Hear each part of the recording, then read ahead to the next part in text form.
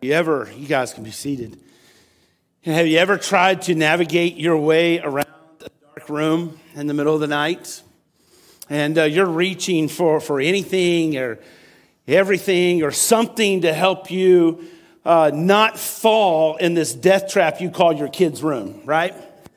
And then inevitably, you're trying to get to the other side in the middle of the room. All of a sudden, you stump your toe on the foot of the bed, or maybe you're trying to get to the other side of the room and you stump your toe on the dresser, and only to be followed by stepping on the landmine that is the Legos your kids were playing with earlier that day. Well, that's how it is trying to navigate this world or trying to navigate culture. It's dark, and people are desperately trying to grab onto anything and everything or something to help prevent them from falling or stepping on a landmine. And the reason why it's so difficult to navigate culture in the dark is because everybody says that there's a different kind of truth or a different kind of path, and we don't really know what we're up against. But then we come up against a passage like we're come up against today. And Jesus says to us, I can turn on the light. And so John chapter 8, verse 12, Jesus says this. He says, when Jesus spoke again to the people, he said, I am the light of the world. And we're going to let that sink in today and give understand the backdrop of what he's saying behind this point. But he says, I am the world, and whoever follows me, key phrase there, follows me, will never walk in darkness, but will have the light of life. That's where we're going this morning in John chapter 8. And I just want to give us three things that the text points out to us. Give them to you up front, and then we'll unpack them as we go along, as we come around this beautiful passage this morning. So 3 things that the text points out for us this morning. It says that what does it mean that Jesus is the light of the world? So, so we've heard that phrase, but what does that really mean for in the Bible? What does it mean for Jesus to be the light of the world? How do we get his light into our lives? Because we desperately need that. And then last, and probably most important for us this morning, because we all want something practical to hold on to in the darkness, is how will his light impact our lives? And it's so key into living out the Christian life. If you have your Bibles this morning, I want to invite you to turn to John chapter 8. John chapter 8 this morning. If you didn't bring your Bibles, we're going to put it up on the screen for you. But John chapter 8, as we continue our series, going through the Gospel of John. And so let's just jump right in. It says, what does it mean when that Jesus says that he is the light of the world? Well, Jesus, this whole chapter, John chapter 8, we've been in for a few weeks. This whole chapter takes place at the Feast of Tabernacles. And the Feast of Tabernacles is this Jewish celebration that would take place every fall around the harvest time. And the reason why they would celebrate the Feast of Tabernacles, it was because it reminded the people of Israel how God had taken care of their ancestors after the Exodus from Egypt. That after the Exodus from Egypt, they'd just been over 400 years as Egyptian slaves. Moses leads the people of Israel out of Egypt. They come up against the Red Sea. God parts the Red Sea. They cross on dry land. And God says, I have a land for you. I have a promised land for you because you are my people and I am your God. And they send some spies into the promised land. They see some giants, some fortified cities. They get scared. They don't believe that God is going to give them this land. And as a result, God makes them spend a generation, spends 40 years out in the wilderness and in the desert because they did not take the land. They did not have faith in God.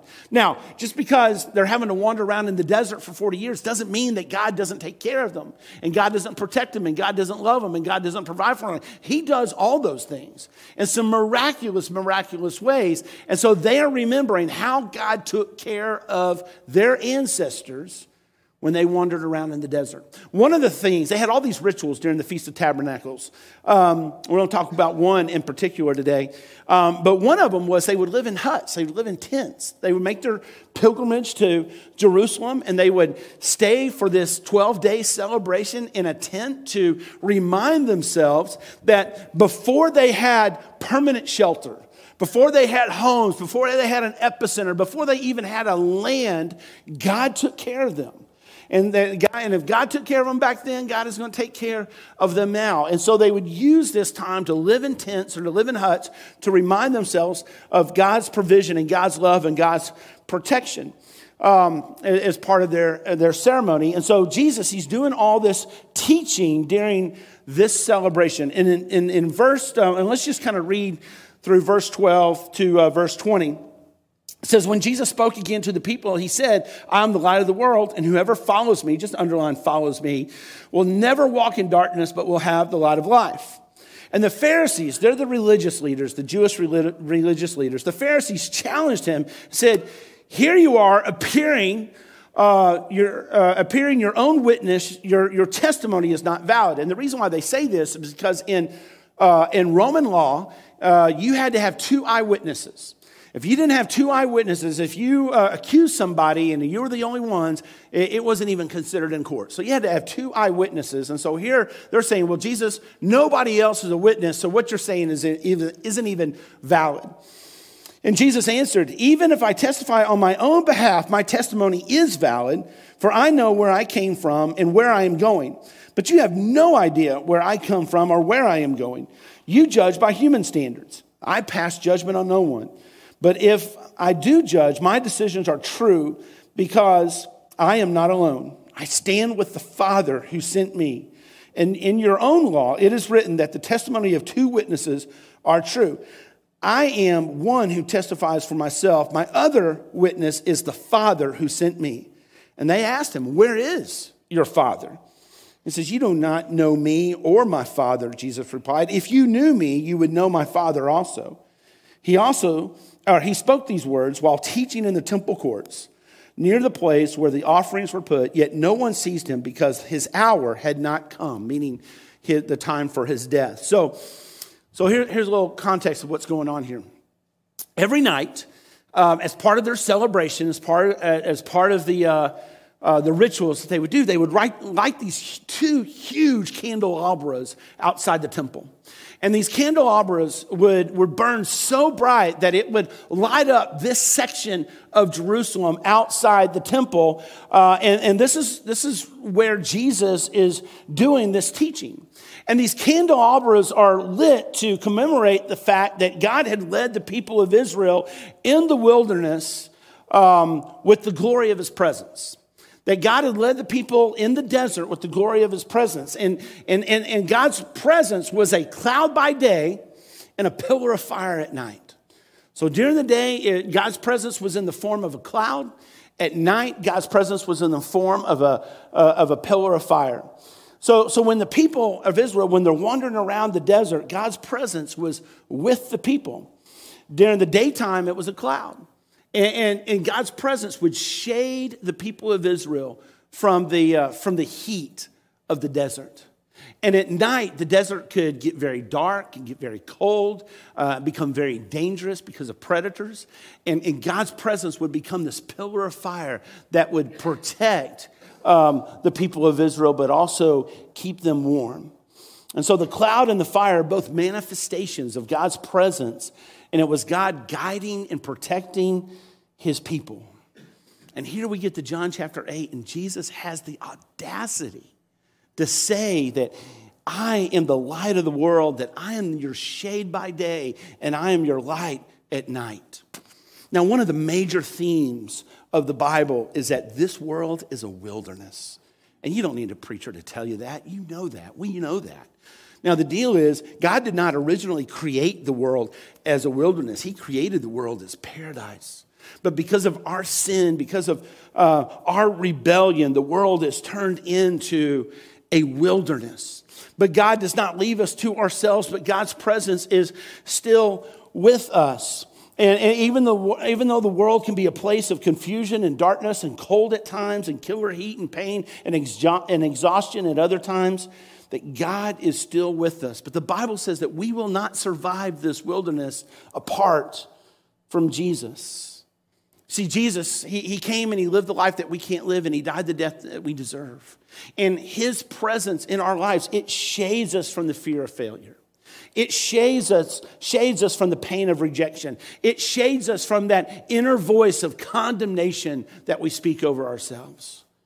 But Jesus, he was rejected so that we can be accepted. He was condemned so that we can be forgiven. He is our shade, but he's also our guiding light.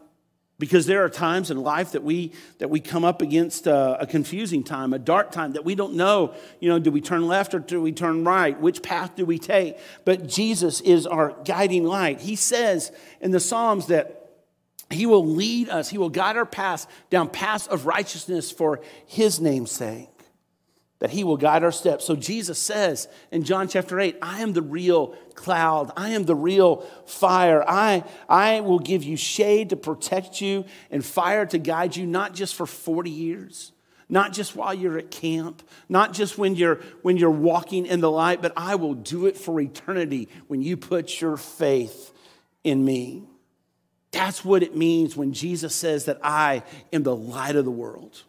That his presence will shade us and protect us and lead us and guide us. So how do we get God's light into our lives? Well, let's go back to verse 12, because here's the key. Jesus says, I am the light of the world. And get ready to read along here, okay? I'm setting you up here. Jesus spoke again to the people, and he said, I am the light of the world, that whoever what? Oh, you're with me. Oh, man, that's so great. Whoever follows me, key phrase there, follows me. Now, as we read this, it would appear that Jesus is saying, or we would assume that Jesus is saying, well, hey, if you'll just do what I do, if you will just follow my teachings perfectly, if you'll just follow my example, and that really preaches well, and a preacher could use that, take us down a path, to get us to modify our behavior and change certain things that we do and stop doing these things and start doing those things. But that's not what Jesus means. When he says, follow me, it's so much more meaningful. It's so much more fuller. It's so much more encompassing than just follow my example. Let's keep reading. Let's jump in where we left off in verse 21. It says, once more, Jesus said to them, I am going away, and you will look for me, and you will die in your sin. Where I go, you cannot come. And this made the Jews ask, will he kill himself? Is that why he says, where I go, you cannot come? But he continued, you are from below. I am from above. You are of this world. I am not of this world. I told you that you would die in your sins, and if you do not believe that I am he, you will indeed die in your sins. In other words, I can do something about your sin. I'm going to do something about your sin. Who are you, they asked. Just what I've been telling you from the beginning. You guys have been in the audience. You guys have been following me around. You guys know what I've been teaching. Jesus replied, I have much to say in judgment of you, but he who sent me is trustworthy, and what I have heard from him I tell the world. And they said, they did not understand that he was telling them about his Father. So Jesus said, and this is how we get the light of Jesus in our lives. So Jesus said, when you have lifted up the Son of Man, then you will know that I am he, that I do nothing on my own, but speak just what the Father has taught me. The one who sent me is with me. He has not left me alone, for I always do what pleases him. And even as he spoke, many believed in him. You see, in order for us to follow Jesus, Jesus says we have to see him as lifted up. Skip over a few chapters in John chapter 12. Jesus says, and I, when I am lifted up from earth, will draw people to myself. And he said this to show the kind of death he was going to die. Jesus says, you want proof that I am who I say I am? You want proof that I'm the light of the world, that I'm the light from heaven? You know what? Just kill me. You kill me. Because when you kill me, what's going to happen is that's going to release such a wave of power and love and forgiveness and mercy and grace into the world that hearts will be caught up in that wave. On Friday, when they crucified Jesus, his executioners walked away saying, well, at least that's one revolutionary we don't have to worry about anymore. But on Sunday, the greatest revolution that the world has ever seen began. On that Easter, that first Easter Sunday morning, the greatest revolution through the death and the resurrection of Jesus, the greatest revolution the world has ever seen began. And Jesus, what he's saying to these people and what he's saying to us is to follow me. You have to see me as lifted up. You have to see me as crucified for you. That's what Jesus is saying. You have to see me. You have to embrace me. And you have to believe in me as crucified for you. Jesus is not asking us to follow his example. If God sent Jesus into the world to be our example, then we're done for, because not one of us can live up to this standard. He came and he lived the standard. He lived the life that we cannot live. And because we do not live up to this standard, he died the death that every one of us deserve. We don't need an example. What we need is a Savior. And Jesus came and he took care of all of the requirements. He fulfilled every single requirement according to God's holy law. And he fulfilled them not as our example, but as our substitute. That's what he did. He fulfilled them as our substitute. And when we see him as lifted up, we see him as crucified in our place. And so the question is, have we really seen him crucified in our place? Have we seen him lifted up and the wrath of God, the anger of God, the judgment of God raining down on him in our place? He's not our example, people. He's our substitute. He's our Savior. And when we truly see him as lifted up in our place, then we'll follow him. Then we'll follow him.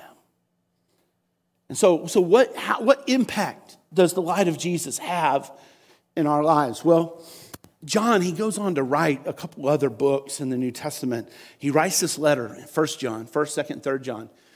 In 1 John chapter 1, he says this. He writes, "This is the message we have heard from him and declare to you." So we've heard it and we're giving it. That God is light. And in him there is no darkness at all. If we claim to have fellowship with him and yet walk in the darkness, we lie and do not live out the truth. But if we walk in the light, as he is in the light, we have fellowship with one another. And the blood of Jesus, his son, purifies us from all sin. See, one of the reasons why we don't experience, or let me just forget about y'all for a minute. One of the reasons why I don't experience the fullness, the excitement, the joy, the contentment that comes with the life of Jesus that he calls us to, calls me to, is because I have the tendency to pick and choose when and where I will obey. And I think we all do that. That we kind of pick and choose when and where we're going to obey God. And when we're doing that, we don't have this fullness and this contentment and this joy and this excitement that comes with the life that Jesus calls us to. And when we don't walk in the light, we're not walking with that fellowship, that joy, that fulfillment, that excitement, that contentment that he offers us. Because fellowship with God is not just saying our prayers, but fellowship with God is pouring out our hearts to the Lord. Fellowship with God is just not reading our Bibles to check something off the list, but it's meditating. And we may only get to a couple of verses for the day, but it's not about quantity, it's about quality. And you say, well, I'll never get through the whole Bible if I'm just doing 2 or 3 verses a day. Okay, we have all eternity to get through the Bible. But it's about meditating. We'll talk about more of that next week.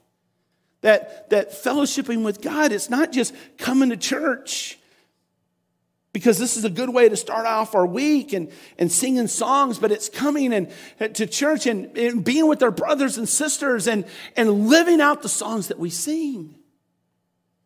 See, there's a difference when we're walking in the light and we're enjoying this fellowship that we have with God. You see, the more we see Jesus, the more we really see him lifted up, the more we really see that he came and lived the life that we can't live and died the death that we deserve. The more we see Jesus, the more we walk in his light, the more we see that he really was who he says he was, and he did what he said he was going to do. The more we see Jesus, the more humble we become, because it's more of Jesus and less of me. The more we see Jesus, the more we see that it really isn't our performance or our track record or our religious activities that earn us salvation, but salvation and forgiveness of sin is a free gift of God for anyone who would put their faith in him. The more we see Jesus, the more we walk in his light, the more we see that our source of identity and approval and acceptance and significance and hope and security is what Jesus has done for us and who Jesus says we are. That when we are walking in the light, then people reject us. Yes, it's going to hurt, but we say, yes, what they said about me hurts, but what Jesus has to say about me weighs more in my heart.